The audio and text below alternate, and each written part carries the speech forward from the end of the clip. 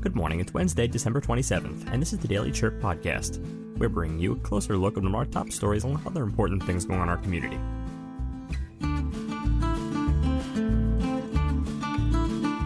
Today, earlier this month, a Vietnam veteran found himself on the brink of homelessness. Before we begin, we'd like to thank our sponsors at Lolly Automotive. Hi everyone, I'm Sean Lawley from the Lawley Automotive Group, and we've stocked up on inventory at all of our dealerships. If you've been thinking about a new car, we've got the deal for you on a new Buick, GMC, Chevrolet, Ford, Kia, Hyundai, Honda, Nissan, Chrysler, Dodge, Jeep, and Ram. You don't have to go to Tucson or Phoenix to buy a new vehicle. We're your hometown dealer since 1995. We'll beat the big city dealers in price, and our customer service is small town dealer friendly. Come into any one of the Lawley dealerships today or shop lawleycars.com and see why nobody beats a Lawley deal. Nobody.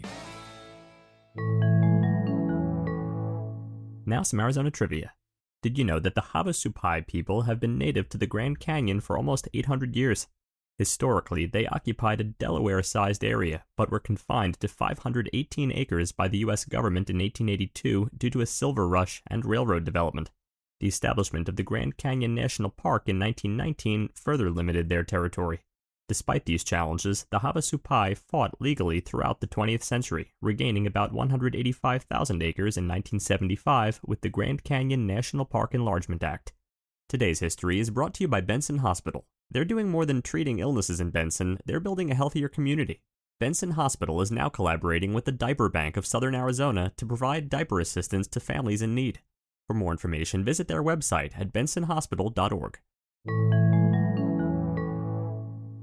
Now our feature story.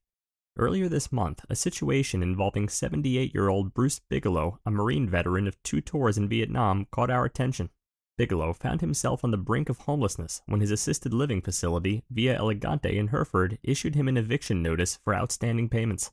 The facility, which charges $5,800 a month for a private room, sent the notice to Bigelow's power of attorney, Shane Anderson. The reason? Bigelow owed $2,200 for December's rent. If not paid, he would be evicted by December 19th. According to Via Elegante's director, Andy Breifer, such measures are standard for residents unable to meet their financial obligations. Anderson doesn't fault Via Elegante for enforcing its policies. His concern lies with the Veterans Administration's slow response in granting Bigelow a 100% disability designation. This designation is crucial. It would increase Bigelow's federal benefits, enabling him to afford the assisted living costs. Presently, Bigelow, a retired sergeant and former iron worker and rancher, receives about $3,000 monthly from Social Security and his military pension. A 100% disability status would effectively double this amount. After a year of struggle and the eviction notice, the VA finally responded. They paid the $2,200 for December and an additional $11,600, covering Bigelow's stay until the end of February. Yet the long-term solution, the full disability designation, remains pending. Bigelow's case is not isolated. The Housing Assistance Council's 2021 study estimated 471,924 veterans in Arizona alone, with a 2022 count identifying 857 homeless veterans statewide. The issue of veterans' homelessness is a persistent one. In early 2022, about 33,000 veterans were without stable shelter, as per the VA and Department of Housing and Urban Development. Monica Diaz from the Veterans Health Administration Homeless Programs Office acknowledges the ongoing challenge and the VA's goal to assist at least 38,000 veterans this year. Anderson, inspired by Bigelow's ordeal, plans to start a nonprofit to help veterans facing similar challenges. He emphasizes the need to raise awareness about veterans being forced onto the streets. Thanks for listening. Before we continue, a quick message from our sponsors, Prestige Family Living. Here at Prestige Assisted Living at Sierra Vista, the holidays are about to get ugly. Join us for our Ugly Sweater Party, taking place December 15th from 2 to 4 p.m. Amid the beauty of the season, we want to see your most garish garments. The best of the worst holiday sweaters will win prizes, and we'll have snacks and refreshments along with all sorts of holiday fun. For more, visit prestigecare.com/Sierra Vista. Again, that's prestigecare.com/Sierra Vista. Next, the popularity of chess has continued to grow since the Netflix show The Queen's Gambit was released in 2020. The ASU Chess Club is working towards growing the game further. Philip Level of Cronkite News has the full story. The popularity of chess has continued to grow since the Netflix show The Queen's Gambit was released in 2020. Cronkite News reporter Philip Lovell spoke with tournament directors from the ASU Chess Club to find out how they are working towards growing the game further. You can start your game. Maharshi Patel grew up playing chess in India. He moved to the United States last year to pursue an education in computer science. He joined the ASU Chess Club and was elected to be a tournament director because he loves chess and is eager to give other people the opportunity to play over the board. I want everyone in ASU to know that there is a chess club. Yes, we do exist. And I just want to promote chess as much as we can because we want everyone to play in here, have diversity, just to get exposed to all the age groups, all the rating groups. The ASU Chess Club aims to be a community where people of all ages can learn about the game they love.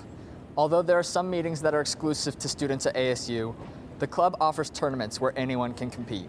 People from all over the world can play a game of chess online whenever they want. However, in-person tournaments are limited, and the ASU Chess Club wants to give players chances to play competitively. There's an entry fee of $15 to play in the tournaments, but all proceeds go toward funding the club and improving their equipment. Yeah, we're actually planning to upgrade a lot of our boards and sets to, because right now these are triple weighted. They're really nice to play with, but we only have 5 of them, and some of our sets are kind of, I guess, kind of crusty. Yeah, crusty. That's the word. But anyway, we're just trying to get more events going, like Ethan was saying, and build a more resilient chess community. The next ASU Chess Club tournament will be played on Saturday, October 21st. The only requirement for the competition is that all players have an active United States Chess Federation membership. In Tempe, Philip Lovell, Cronkite News.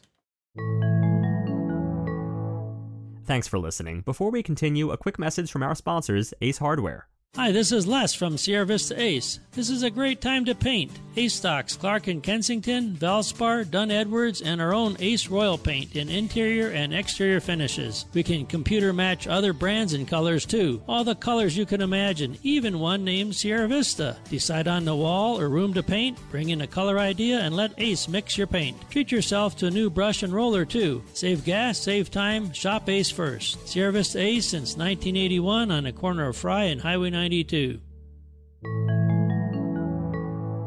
Next, an upcoming event that you should know about. This evening, head over to the Courtyard in Bisbee at 6 p.m. to see a concert by singer-songwriter Courtney Marie Andrews. Her music is filled with lush sounds, ethereal notes, and country western inspiration. Finally, today we're remembering the life of Nancy Toy. Nancy was born in Berkeley, California in 1942. She was raised by her grandmother and father in Sacramento and graduated from high school and college there. In September 1968, she married Gary, an officer in the U.S. Air Force. Together, they spent the next 20 years at various bases in the United States. In 1988, Gary retired from the military and they moved to Renton, Washington. In 2001, they both retired and moved to Quail Creek in Arizona. Nancy worked at times as a personnel manager and was always active in volunteer activities. Most recently, she was a volunteer for the Green Valley Sahuarita Chamber of Commerce. Nancy is survived by her husband, son, daughter-in-law, and grandsons. Thank you for taking a moment to celebrate and remember Nancy's life.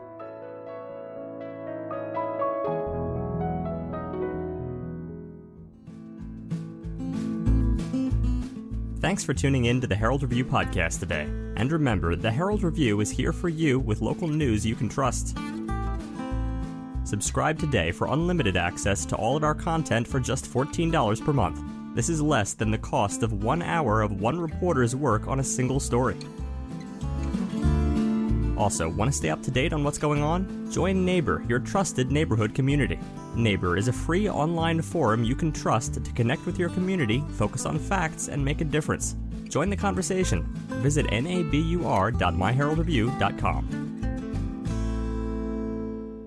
It's a beautiful day in the neighborhood, especially in Cochise County. Become part of the hyperlocal conversation on Cochise County's exclusive social media platform, Neighbor. That's NABUR. Your neighbors are striking up meaningful conversations, sharing exquisite Cochise County photos, and respecting each other's views without any other social media noise. No unwanted advertising and only respectful conversations on hot community topics. That's right. Our journalism project manager can set the record straight and help answer any pressing questions about the happenings in our our community. Join the conversation at myheraldreview.com/NABUR.